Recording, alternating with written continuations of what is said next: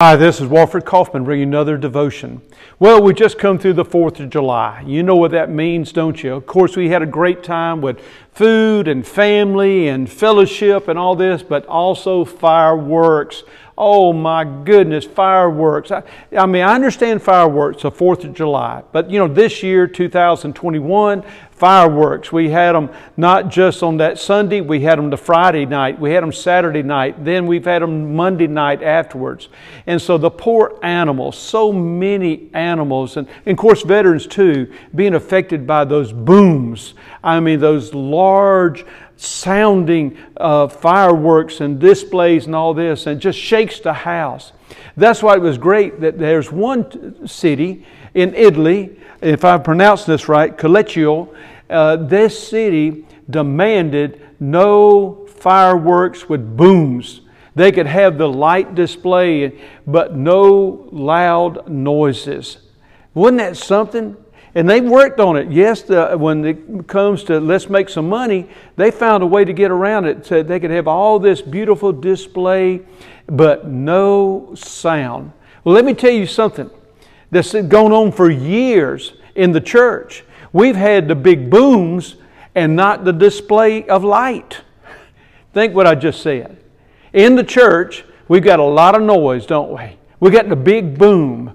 Oh, we're going to make an impact in this world. We're going to make a difference. But what mostly the world hears is a lot of talk and no action. See, we're to be the light in this world today. We find this in Ephesians, the 5th chapter, verse 8, starting there in verse 8. For you were once darkness, but now you are the light in the Lord. Live as children of light. For the fruit of the light consists in all goodness, righteousness, and truth. And find out what pleases the Lord. So today, think about it. As a believer in Jesus Christ, we're to be more than a lot of noise. You know, fussing and fighting, but sometimes it's not the fussing and fighting. It's that we're so loud on Sunday morning singing our praises, and then Monday through Saturday, people don't even see the light in our life. That's what we're called to do now, to be the light in the dark world.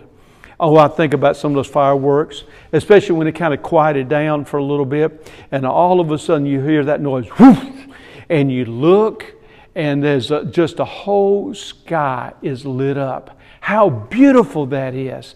Today, think about it. There's a world of darkness out there that needs you to be the light of the Word of God, light of the love of God, yes, representing Jesus. Do that today. Let's pray. Heavenly Father, thank you that we are to make some sound in this world of ours. We're to share the gospel, but we are to live out this light in the darkness. Lord, let us make a difference. And Lord, thank you. How are you going to work in our lives? In Jesus' name, amen. Today, be that light.